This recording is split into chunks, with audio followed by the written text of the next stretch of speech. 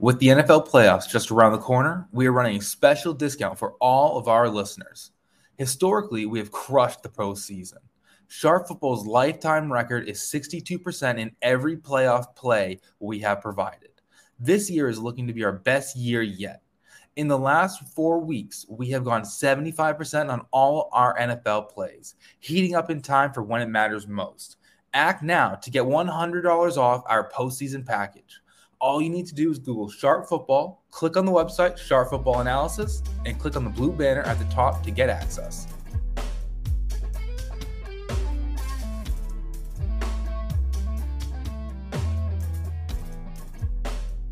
Hello, welcome to the Sharp Ankles podcast. I'm Dan Pizzuta, joined here by Rich Rebar. Here we are, week 18, coming off a very strange week, obviously, with everything that happened on Monday night and Damar Hamlin. It's just been weird to cover football a little bit. So we're going to just kind of come here and, we're going to cover the games, but obviously our thoughts are with what is going on in Buffalo. And, if you want to dive into more of that, there's, plenty of places I think, you could be going to listen to a good podcast and the other things, like everything coming out of Buffalo right now is really good. The Ringer just had a show with Catherine Fitzgerald of the Buffalo News. Is kind of diving into Damar Hamlin, who he is as a person and all of that. So obviously our thoughts have been there, throughout the weekend, and will continue to be, as we just started to record. Kaiir Elam, the cornerback of the Buffalo Bills, tweeted that Hamlin is now awake, which is, I think, great news considering where he was. So obviously that's going to be hanging over this entire show and the NFL just going forward in general. But we're just going to be here previewing week 18 because that is, kind of what our jobs are at the moment. So we're going to keep going on, but obviously that's going to be, on our minds going forward, and it's kind of impossible to not have that hanging over. So, obviously weird to be doing this, but, we'll continue to go through, hopefully, continue to get good news, because it kind of seems like every day we go on, there's slightly better news every day. So it's been good to hear that. So with that, Rich, here we are, week 18, final week of the regular season. How are we doing today? I mean, we are at the end of a long journey, of us. Obviously you edit at the site. I write at the site, and we do where we write up every game. So I mean, we're at the end of the line. 272 games written up. We're gonna put a bow on it. We do playoff content. We'll cover it on this podcast as well. But it always is kind of bittersweet when you get to week 18, and it feels like some stuff that happened really early in the season happened another year ago, right? Like we were talking about the Bucs Cowboys game from week 1. Like that feels like, wow, it was a surreal moment. Like, what year did that happen in? And say, oh, that was this season? Okay, cool. But yeah, we have made it here at the end, and it's kind of a weird week for the NFL. They backload the schedule with all these divisional matchups, try to set up a lot of these scenarios where we have all of like these games that matter at the end of the season. And they kind of had their limited, they were kind of limited this year in like games that ended up like kind of mattering with two teams, like really fighting for stuff. They only have a couple play and win scenarios. And the week 18 slate kind of feels like a lot of slates that have happened this season, where it's just kind of missing something. Yeah. And I think like that was a big thing we kind of saw heading like after week 17, where it was like, what is going to be the Sunday night game? Because there's only one like divisional title game, right? And sometimes like we get that, or there's two teams that have like a win it in. But so we have the Titans and Jaguars, which you kind of never thought was going to make Sunday night, especially because of what the Titans are right now. And we'll get into that game. So obviously that kind of left the only game with like a big win it in was the Packers. And that does leave Detroit, who can be out with Seahawks win. But then you kind of have like, is Dan Campbell really going to, if you have a team that I mean, you they're going to trust play to hard. play at 100%, at least close to 100%. It's probably the Dan Campbell Lions. So like in that way, I don't think like I don't think we're going to see like Jared Goff pulled from that game, right? Like they're still going to be playing the starters and stuff. So obviously, yeah, but that's where it is. Like that we didn't have a lot of great options for what the primetime games were going to be. So we have a couple of like the win and in scenarios here. We'll start with the Saturday night game because that is I think the highest leverage because it's the only game where one team wins and they're in, one team loses and they're out. So we have Jaguars Titans. We were kind of talking a little bit before we started recording about this game. It feels like it's about as anticlimactic as like a divisional championship game it could be just because of the state of the Titans right now.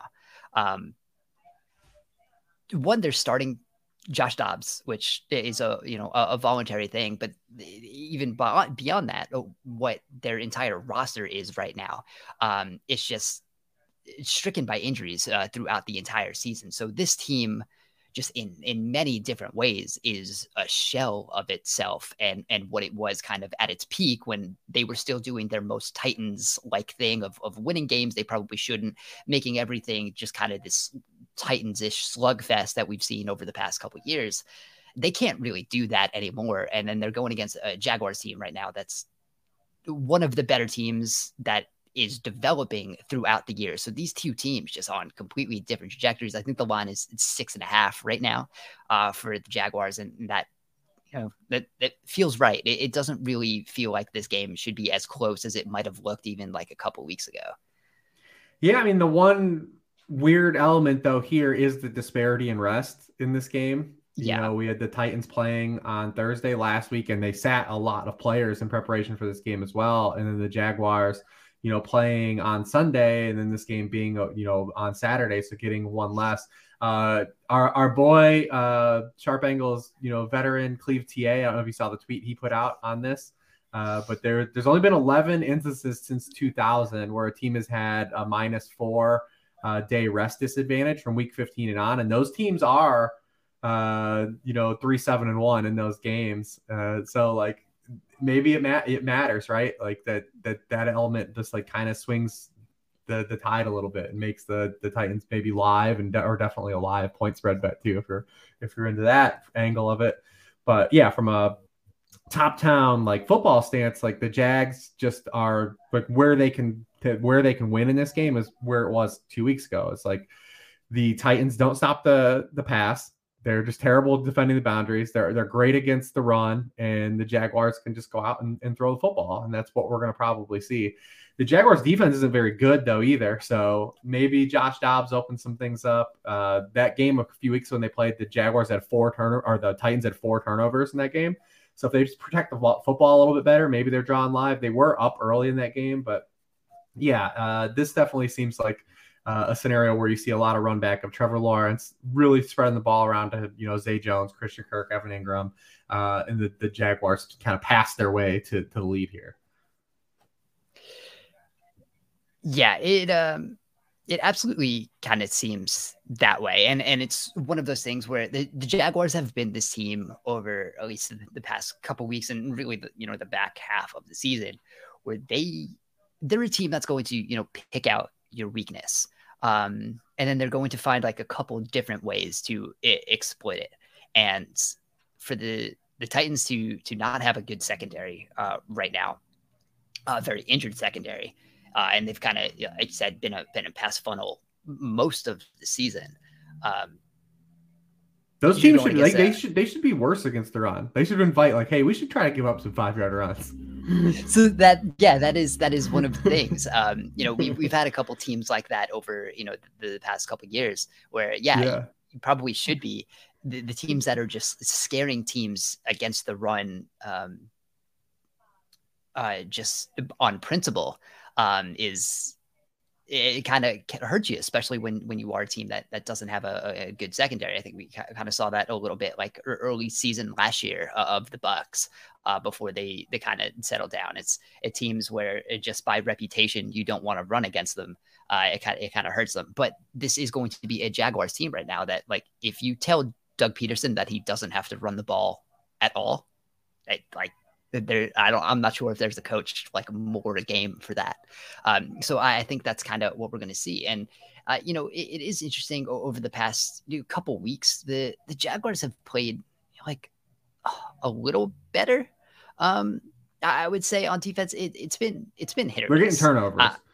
Yes, and I think like that's a place where they really didn't over the first really stretch of the season. So even though like they might not be playing quite as sound as maybe they were, it's still kind of been a place where since week 14 they're number one in EPA per play on defense. So it's just obviously like those turnovers that have helped. They've been blitzing a little bit. They've been able to create pressure. Obviously some of that has gone into who they have been playing, because you look like the Chargers are number 2 in that, and that's been helped by some of the offenses that they've played over the past like 4 weeks. We'll save that one for next week. Right. The Chargers defense. We'll be talking about Chargers defense. It'll be discourse had. I just keep telling myself I won't fall for it. I'm not going to do it. Oh, you're in, baby. They're pulling you back. I'm going to do it. Yeah. So it's one of those things where like the Jaguars have been at least fine, right? Like they haven't been terrible on defense. And even if you're playing like this high variance version with what the offense is right now, like that's going to be fine. So I think you can kind of play that way, get away with being successful. I think like the only thing that's going to stop them is if Derrick Henry runs for like 500 yards. And I just don't. And in that first game, he ran for 100 yards the first quarter, 96. He had 96 yards in the first quarter, and then 25 yards the rest of the game. Game script kind of helped at least limit the opportunities, because we know that's what they want to do, right? They want to come out and run the football. Josh Dobbs at least gives them the opportunity to call a traditional passing game, like we saw on Thursday. Like they kind of just threw out there, like, we want to at least press and see if we can run some things. And they had a chat, and like some guys dropped some balls for Dobbs in that game too. And there's obviously a lot of backups playing, not an offense, but at least they know if they do have to throw, they can at least have that element where they can at least call the plays, where they couldn't in weeks before with Malik Willis. Yeah, that's the other thing with like Malik Willis. They never like fully went into a Malik Willis offense, right? So but it's hard to do on like the fly. a half in, right? Yeah, it just kind of seemed like if you look at like the Ravens. Like the Ravens have always the Ravens have always structured like their backups to be similar, where they could try to run a shell of the offense they're already running, right? And like when you have a backup that's unique like Malik Willis compared to, and they run some RPO stuff with Ryan Tannehill, but like, they're completely like Malik Willis he needs an offense completely predicated around his skill set, like you said. And it's hard to have that for the backup quarterback, So they didn't do a great job, but also like their hands and Ryan and there's a very specific Ryan Tannehill offense also. Right. So I think when you have those two things clashing against each other, it can be kind of tough. But yeah, it kind of seems like there's just been a weird. And the offensive line has been miserable the whole year. That's also true. Yeah, that's one of the places where they've had injuries like from the start of the season, really. Yep. Yeah, and that's been something that has really hurt them. So we're just kind of getting to the point. Like we had a very long Jaguars discussion, like about like 3/4 of the way through the season of how like this could happen, and here we are sitting. I was in, man. I'm on the verge. I tried to sell people when they were 2-6 that they could win the division, and then I remember in week 11 when we did this show prior to the bye, I was like, they're gonna be like one of the best teams to watch out of the bye. So listen, I get a lot wrong. We'll take one. I can't hedge now. I got to cheer for the Jags to bring this home and bring these tickets home, because I'm not gonna cash out on them yet. Yeah, I think it's pretty safe. I I mean, the rest is a big deal. You never know. Weird things can happen. Yeah, that's true. I mean, if there's one thing the 2022 season has taught us, it's that weird things can happen. All right, so the Sunday slate is interesting. It's hard to, I think, talk about Ravens Bengals without completely like knowing what's going on outside of it, right? Like we don't really know what.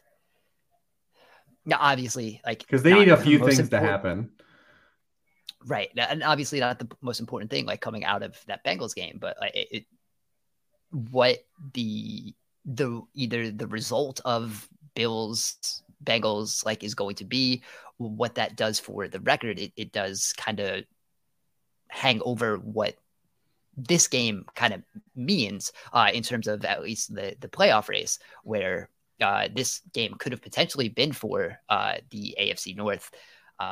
It's probably not going to be the case now, depending on what the impact is coming out of whatever they decide is going to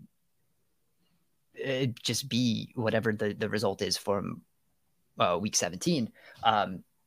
Both of these teams are going to be making the playoffs, so it doesn't really matter, I think, all that much. So it is kind of hard to kind of grasp whatever this game like really means in terms of what the playoffs are going to be. With all of that. Remember we saw the Chiefs too on Saturday too, like because the Chiefs on Saturday, them winning. There's like such an they overcast so much on, what happens in the Bengals and Bills games too, especially if that game doesn't get made up. So there's just a lot of elements that just aren't in the hands of the Bengals, and the outcome of this game. Yeah. Yeah. And like, I don't really think we need to discuss the Chiefs game really that much. I don't find the Raiders that interesting. Like the Jarrett Stidham thing, like really didn't do anything for me. Like it was fine. I mean, listen, the one thing it probably does, that game will probably end up a lot closer than people think. I mean, the Chiefs, I think, are 1-9-1 against the spread their past 11 games. Like they're going to let some teams hang around. So at least hopefully we get a good run out here. I know a lot of people have hit the over in that game and are counting on points. So hopefully it's just entertaining in that regard.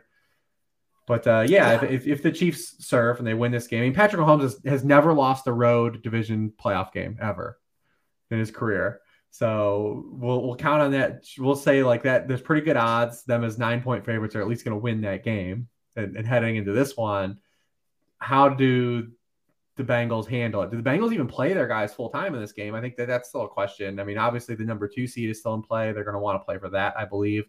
But how much pushback do they get? I mean, this Ravens offense, we talked about it early in the year when Lamar was playing well, and then in the middle of the year when teams started to figure out Lamar, and Lamar just kind of cooled off a little bit. Like he just wasn't going to play at that pace that he was the opening weeks. And then now we're back into this like no Lamar Jackson, everything's exposed, we can't move the football state of the Ravens again. And do the Ravens even press the Bengals? Yeah, and so that's like the place where this Ravens thing, and I tweeted a little bit about this on Sunday night because I don't agree with kind of how it was framed on the broadcast when they were talking about it. I think like there's still a very big portion of just the people who consume the NFL that frame the Ravens offense as it needs to be this specific type of offense because of Lamar Jackson. And that's just not true. This offense, this type of offense works because Lamar Jackson is so good that he has been able to carry whatever this offensive structure has been. Like just because you have Lamar Jackson does not mean like you can't have wide receivers. Like that's been a choice, right? But like it feels like it's talked about that in some way, that like because you have Lamar Jackson, like you shouldn't invest in wide receivers, and it should only be tight ends and running backs, and not having a passing game is like a function of what Lamar Jackson brings to the offense. And like, that's just not true. So on top of not having any wide receivers, there's no good passing like schemes or concepts in this offense. And Lamar Jackson, because he is so good, has been able to carry this as far as he's been able to do. And this coming from the top Tyler Huntley defender here, like it's very clear the difference between a Lamar Jackson running this type of offense and what not Lamar Jackson means to this offense. And like it's a shit offense, and it takes a quarterback as talented as Lamar Jackson to even make it look somewhat competent. So just kind of the framing of like you need to build it this way because of Lamar Jackson is just right. Absolutely not. And we're seeing that. And Lamar Jackson has done so much to lift what that offense is, and hopefully there's going to be some changes. Like there's kind of got to be. Hopefully we see him in the playoffs.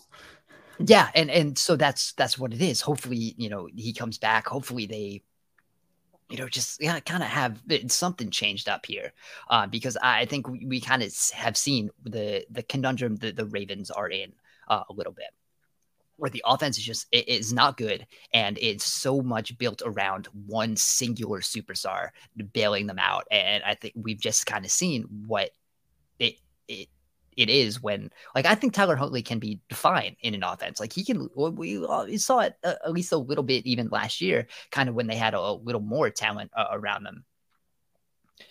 But in this specific offense, it's just like, it shows you how good Lamar Jackson is. Like he hasn't been practicing this week, so we're not going to see him this Sunday. And how far the Ravens can go, and what this means is all about how healthy he can be in the playoffs, because so much of it just kind of comes down to him, because they need him to bail them out all the time. That's a lot to put on a quarterback. But we've had this discussion a lot on this podcast, but it just kind of the way it was framed on Sunday night, like kind of again, like hit a nerve where it's just not true. Saying like it needs to be this way because of Lamar Jackson. It's a bunch of crap. But it's going to be fun to follow that into the offseason, the Lamar Jackson situation. There's definitely something else going on. Yeah, I mean, I think it is interesting because if Lamar Jackson had an agent, maybe the agent would, push him to sign, something that has already been offered, presented. But it kind of just seems like Lamar is very like, you're giving Deshaun Watson that contract. Like, I'm fucking better than Deshaun Watson. And he hasn't been vocal on it, but like the things that we talk about like have to exist, right? Like there has to be an element of like, come on, like what the hell are we doing here? Yeah. You would think so. It's the Ravens, I think, are one of the most fascinating teams for the offseason, because it's probably going to end in a franchise tag, which is going to be the most anticlimactic way of it. But how they get there and what the discussions are leading up to that point, I think are going to be very interesting. So and they continue to build this. I mean, there's been this is a multi-year effort how we got here. Like this isn't something that just happened. And this for what we talked about with this offense. Like we all saw this in the offseason. We saw it for multiple years coming. And it's a bummer that Rashad Bateman got hurt, right? Like it really is. But we knew that the depth behind Rashad Bateman was terrible. We knew that Mark Andrews was absolutely going to have regression from how he finished last year. And here we are. All those things happened. Here we are, throwing to Demarcus Robinson and Deshaun Jackson. I mean, did you see like last week? They're even in snaps, like their highest wide receiver was like his like highest route per dropback rate was like 60%. Like they're not even their receivers are so bad that they're not even using wide receivers anymore. They're just like whatever. Yeah, I mean it's not right. It's not. I'd never seen a game where like the team's leading wide receiver wasn't even on the field for like greater than 2/3 of the snaps. I was just like, all right, yeah, they've just abandoned even trying to like we'll just use tight ends. Yeah. So I guess we can lead into, I don't know how much we want to get into the Steelers, because the Steelers with the win against the Ravens have like the outside chance, right? They need everyone to lose and they win. Patriots and Dolphins are the losses they need. Like it's so I think 538 gives them a 15% chance. And Kevin Clark of The Ringer has like a 15% chance rule where if anything is 15%, it's actually 100%. Because there was just like a stretch of a whole bunch of things that have like a 15% chance of happening, just like throughout the world in politics and sports. So the fact that the Pittsburgh Steelers have a 15% chance to make the playoffs kind of guarantees them a playoff shot here. So, but like it is a realistic 15% when you do look at what the Patriots have to lose. The Dolphins with Skylar Thompson have to lose. Right. I mean, it's not hard to get to the scenario. The hardest thing I think for them is actually winning this game. It's winning. Yep. Which is so the Kenny Pickett. The Browns are better. The Browns are a better football team than the Steelers. Yeah. So I want to talk about Kenny Pickett for a little bit, because I think we've kind of had this 2 weeks in a row where he has played. I'm not even going to say not well. Like he has played bad for clutch, like three quarters, and then has like 2 weird drives that pull out wins. And that was the case against the Ravens. Like he was bad for 3 quarters, and then had like 2 wild throws. The post on the one drive, and then the touchdown throw. Yeah. So like he does have that in him. I think that's another place where the offense hasn't completely helped. Because like it's not the fun. 9 motions to run a 3-yard hitch is kind of still what the Matt Canada thing is, or just go routes down the sideline that have very small chance of success, and that's kind of just what the Steelers have been. It's still very much like a Roethlisberger-esque type offense that they have been running. So I still have some concerns with Kenny Pickett. I'm not coming away with. In the past, 2 games, like I think there's been a rush to be like, oh, he's it, and it's just like I don't know if I'd go that quickly. But so the Steelers, at least, like they're again like one of these teams that's going to hang in games because they are well coached. At least from the top down, we have concerns. It's weird because I've seen a lot of. It's weird because I've seen a lot of like Tomlin for Coach of the Year stuff, and it's weird because the Steelers are well coached from the stance of like what a head coach like does for like communication, player motivation stuff. But like the Steelers aren't a necessarily well coached football team from like a playing football stance. Yeah. And that's weird. Yeah, it's weird to talk about that because like Tomlin is really good at the things like you would want a head coach to be good at, but also really bad at a lot of things you'd want a head coach to be good at.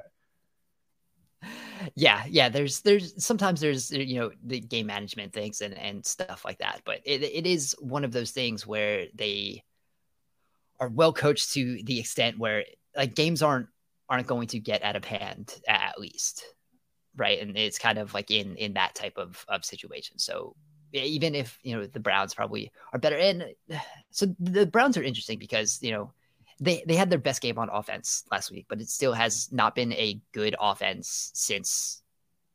No rhythm. They got no rhythm. Yeah. Since they moved on from Jacoby Brissett at quarterback, that was an offense that was kind of clicking a little bit. It has not been good since.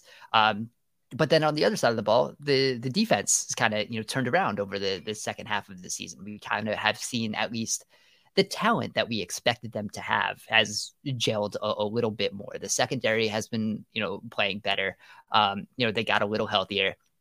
Grant Delpit's been playing real well in the back end at safety after he had kind of a rough first half of the season. Myles Garrett is at least doing, Myles Garrett things. So you have kind of that talent that at least is, singularly taking over a little bit at a time, which has helped the Browns over, the second half of the season where the defense has been much better than it was earlier in the year. So, this is an interesting game, just kind of, feeling out where these teams, might think they are. The Browns don't have a lot of places to go because of the contract they they handed out and kind of what their cap is going to look like going forward. And the Steelers do, it need this game. And like we said, it's a 15% chance, but it is a very realistic, 15% chance. I don't necessarily know if like the Steelers are the team I want to see in the playoffs, but it certainly can happen. Yeah, I think a lot of people are there, but I mean, you look at this from like a lot of stance of, whether you use EPA or DVOA. I mean, there's just outright almost across the board, the Browns are better than the Steelers, and the performance the results haven't bore that out. A couple things went the Steelers' way, a couple things went against the Browns, but I mean, the Browns definitely. I show that this should be kind of a pick 'em on a neutral field, or a pick 'em on a road for the Browns on a road, and they'd be favored at home. So. I mean, I think they're definitely live. I think this is the biggest obstacle. Kenny Pickett's never thrown multiple passing touchdowns in any game yet. The biggest thing for him is we did this with Daniel Jones a little bit earlier. Now Daniel Jones is playing a lot better now this back half of the year, but like they just haven't turned the ball over. And it's just happened. Right. That's been the thing for the Steelers is they just haven't turned the ball over. When you don't turn the ball over, you can hang in games. Obviously they got TJ Watt back and they're able to kind of hang with some of these teams. Then you just look at who the Steelers have played, right? Since they've come back. Like, they haven't played anybody good that can score that can score points. And that's why these games are able to stay close, right? If you don't turn the ball over against teams that can't score points, you're probably going to play some close games, right? So that's just where we've been at the Steelers. But I mean, no one believes the Steelers can punch up and hang with like really any of these big teams in the AFC. So I'm with you. For them like getting in. I mean, it's a bummer because I don't think that there is whoever gets that spot now that the Dolphins are we believe are probably not going to get it. Like all those teams that get that last spot feel like largely sacrificial lambs. Like, do we believe they can win one game, let alone multiple games? Are you betting the Patriots to win multiple playoff games? Are you betting the Steelers win multiple playoff games? Not a chance. Yeah, it's tough because, the Dolphins, I think, still with a healthy Tua, like could be that team, but like there's no guarantee, like if they make the playoffs, if he's even back for the first round, or how healthy he's going to be, or how comfortable he would be if he's on the field, which is a whole other discussion of right. Someone who has had that many serious diagnosed concussions this season. It's a rough place, for the Dolphins to be like they would be that team. But yeah, you're right. Like that 7th seed in the AFC like doesn't look great at the moment, but we do have a top of the AFC. That's a lot of fun. Like especially even if we like go down to what the Chargers are. But that's why we need Lawrence to get in. Right? That's why we need the Jags to win instead of the Titans. So it's not, because even if Tannehill comes back, we're lowering the QB upside of the pool. With AFC, we wanted that loaded front of quarterbacks where it's just like, man, all these teams they're helmed by all these really good quarterbacks. They can explode at any given moment. We want to limit as many of the Kenny Pickett's and Josh Dobbs scenarios as we can. Yeah. So, right now when you look at the AFC from the top down, it's, Mahomes, Josh Allen, Joe Burrow. If the Jaguars get the 4th seed, it's Trevor Lawrence, it's Justin Herbert and Lamar Jackson if he comes back. And then you have that 7th seed. So yeah, there are a lot of fun things from the AFC side here. And the Steelers will be interesting. They're off season too to see what happens at these. If Matt Canada is someone they have to move on from, because it's hard to even take that offense serious with what they do. Yes, I mean, all their receivers run is go routes. All their receivers do is run go routes, and they don't even throw vertically. Like this is the most amazing thing. Like I was looking at Kenny Pickett's run, or George Pickens. I would say, George Pickens has run almost 100 more go routes than the next closest rookie wide receiver. He leads the NFL in go routes. Deontay Johnson is 7th in go routes. How many go routes have you seen Deontay Johnson catch this year?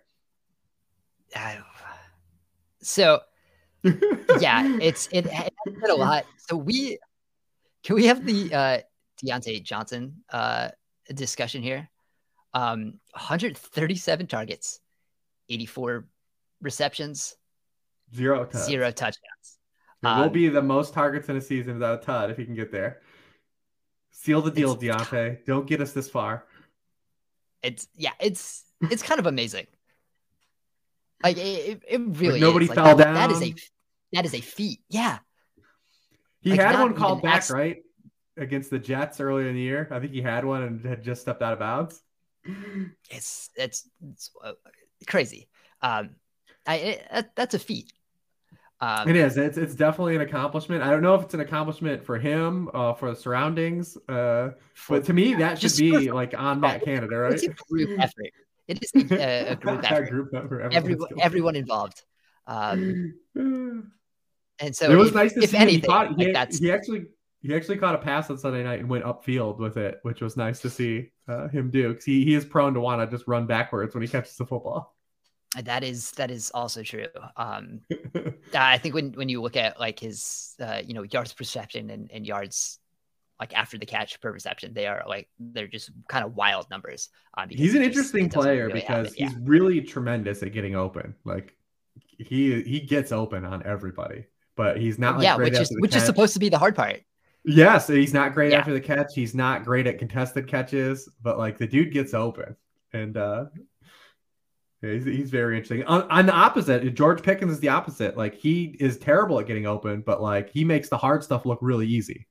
Like he makes he's a little bit of that Mike Williams gene, but I think he's definitely not on the Mike Williams spectrum of talent. But he is that Mike Williams gene of like I don't do necessarily the easy stuff great, but like the hard stuff, I'm gonna make it's gonna be there. Yep. Yeah, absolutely. So it's interesting kind of looking at, some of these other games. Like the Philly still has to play for the number one seed. And where are you at the Giants thing? Like how much are you even buying Daboll? Like there's no reason Saquon Barkley should even touch shoulder pads this weekend. No. He probably won't.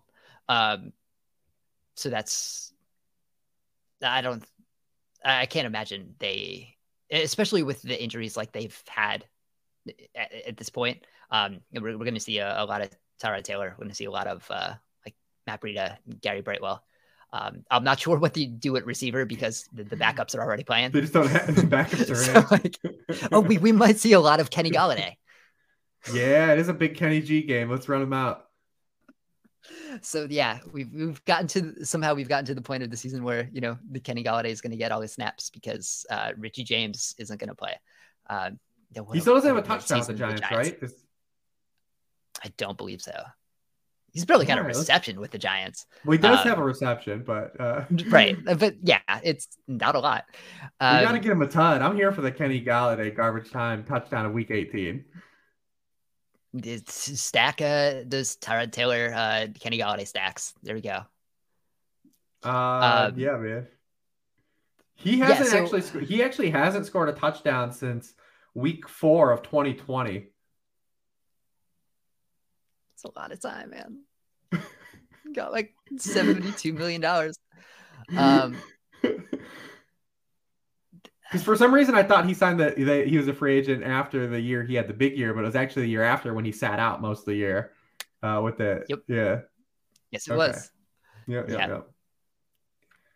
Yeah, there we go. So that's what the Giants have been working with.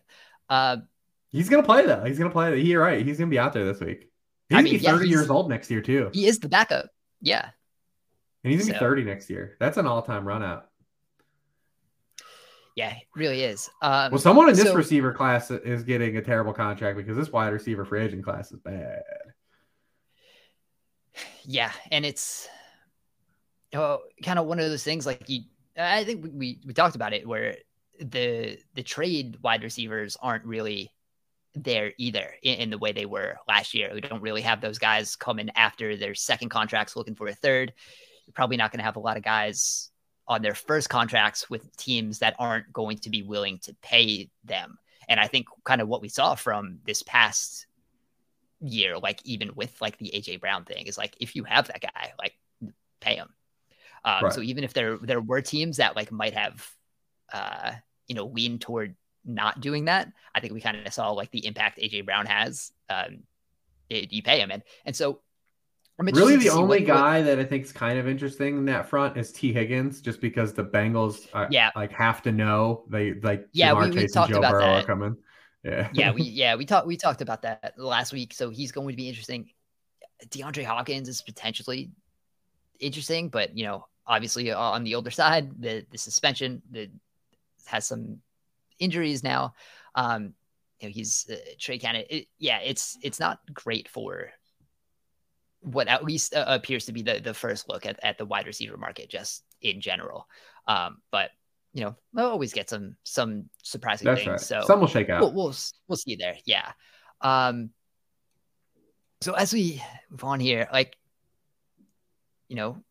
think we should expect Seattle to win, which does kind of lose the luster of some of the Sunday night game, but we'll dive into a Sunday night game because it should be fun. Like if the Lions do play to their full extent, and I still think they will, regardless of what their playoff outlook is by the time the game starts. It should be a fun game. The Packers, we're here again. The Packers are interesting because the offense has been fine, right? It's been efficient, but not in a flashy way, really. They're doing some small stuff. Rodgers is still trying to throw bombs when he really probably shouldn't. Sometimes the run game works, sometimes it doesn't. Kind of depends on how involved Aaron Jones is, and he's been kind of up and down with injuries and involvement over the past couple weeks. The defense last week, they came alive a little bit, and I'm not sure if they were just so they did what we said, what they never do, right? And are they gonna alter? Are they gonna adapt?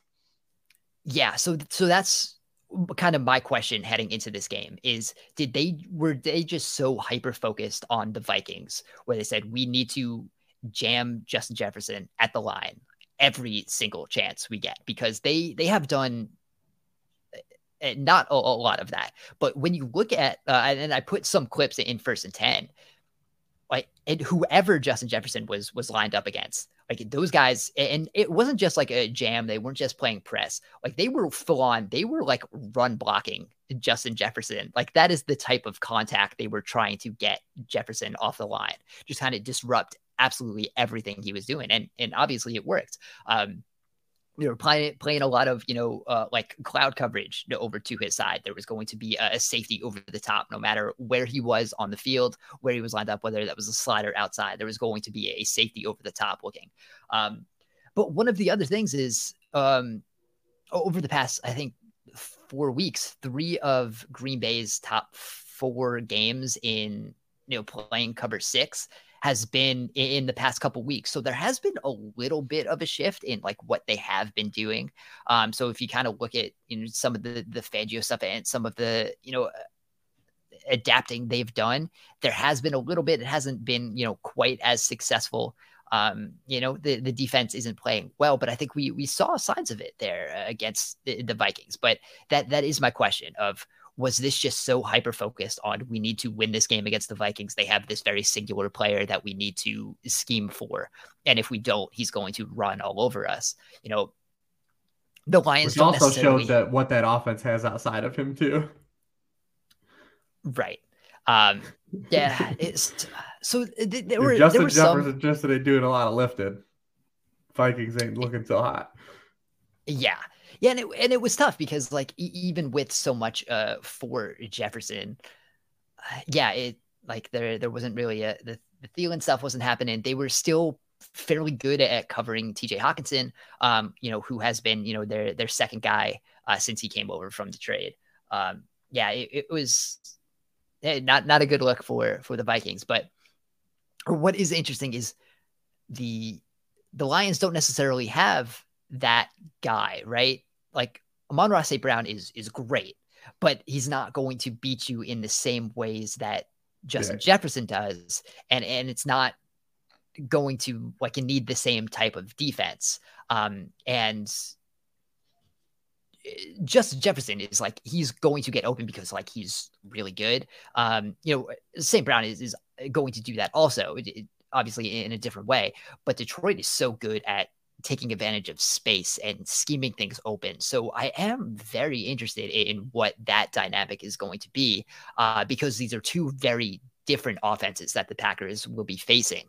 And I think you still have, Detroit's doing some fun things. They had the end around to, or the reverse to Jameson Williams that went to 40. So they're starting to incorporate some other elements there. You had Jamal Williams not just running like at the goal line, had 140 yards on the ground. So they're still incorporating the Bears will some do that. fun stuff. The Bears will let you do that. It's also true. Yeah, but like the Packers can also, right? So that's true. Like there is a place where like some of that running in and play action, it could potentially be a concern. So, I'm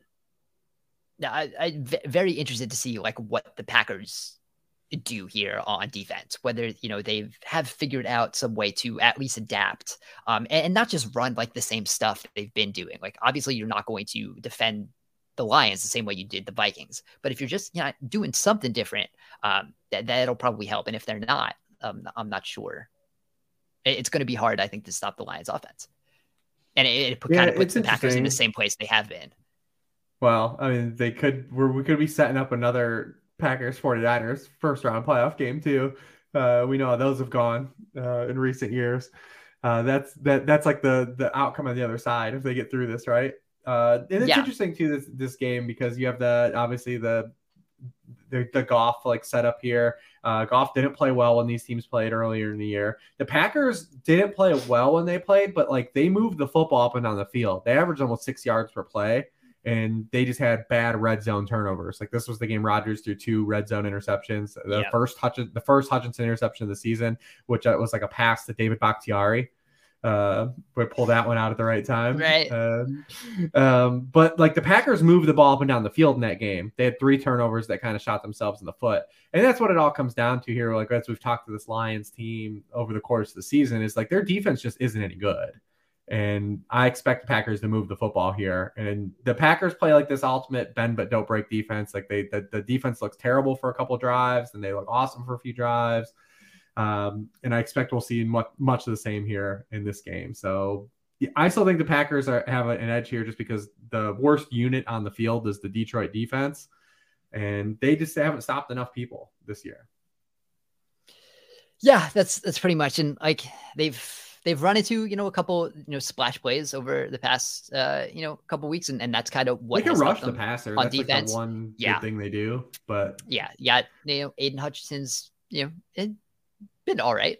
Not consistently great, but does have those splash plays. Counting stats. James Houston is the most efficient pass rush specialist in the league. He's been a lot of fun. Like when he's on the field, he's like going to get a sack, which has been fun to see because like they also haven't been fluky. Like he's like legitimately like it can put some moves on and get to the quarterback, which is fun. But yeah, the secondary is still not great. Jeff Okudah has been up and down. Jerry Jacobs has played well, but again, it's just like it's a lot of pieces that just haven't really kind of meshed all that well together. Yeah, when these teams played earlier in the year, the Packers had 390 total yards of offense. It's the 5th most they've had in a game all year and only had 9 points, which is the second fewest points they score all year. If they push for 400 yards again, I guarantee you they're going to have more than 9 points on Sunday night. Yeah, that probably is going to be the case. So there we go. So just to kind of run it down, the Packers win and they're in. Mm-hmm. I think with a Packers loss and a Seahawks win, the Seahawks are in. With the Packers and Seahawks loss, the Lions are in. There's a lot going on here. So we're going to get, and we'll know what the Seahawks did already. Yeah, with the Seahawks playing earlier, they're playing the Rams. Kind of should expect them to win. I think Baker's had a couple moments. Yeah, like if it does, it's been fun where like McVay has kind of just dusted off the Goff playbook, and like it can still win that way. So obviously not last week where the Chargers just ran up on them, but it'll. He should stay there. Yeah, maybe. Yeah. Yeah, I mean, Yeah, but probably no one's signing him to be a starter though, right? Like maybe in a competition, but no one's signing him to be a starter, right? I don't know, man. We're gonna get like Sam Darnold should be a starter. Like someone is writing that. Well, there's gonna be a lot of competitions this year, man. It's wide open again. We're gonna get a lot of QB rollover again this year. Yeah, it does kind of appear that way. So, maybe someone has to trade for Brock Purdy. Yeah, there we go. So yeah, we were talking about that earlier about the 49ers winning the Super Bowl, which just it brings the most chaos to I think the entire quarterback the conversation here with it, even the 49ers like doing well. I think if you get the Purdy, Lance, and Jimmy Garoppolo three-headed there, that is just gonna be wild. So we are going to have a lot of fun off-season discussions here. But here we are at the end of the regular season. We have made it. And thank everyone for listening throughout the regular season. We're going to be back with fun playoff content as it goes through, as we can kind of hyper focus on fewer games. I think that'll be a lot of fun. Rich still going to have worksheets coming out on all the playoff games, so you can be following around for all of that. Yeah, there's going to be no shortage of content as we get into the playoffs. Still going to be the same amount of content for fewer games. So it's always fun as we get into what all of those are going to be. So again, you can read the worksheet right now for week 18. Some games are condensed because they don't really have a lot. There's still some very full games. Like if you read the write-up of Lions Packers, which we just went through, it's like one of the most full worksheet games of the season. So still a lot of good content to come in your way there if you head to sharpfootballanalysis.com. Again, you can find Rich on Twitter at Lord Reeves. You can find me on Twitter at Tampasuda. Thank you guys for listening, and we will talk to you again soon.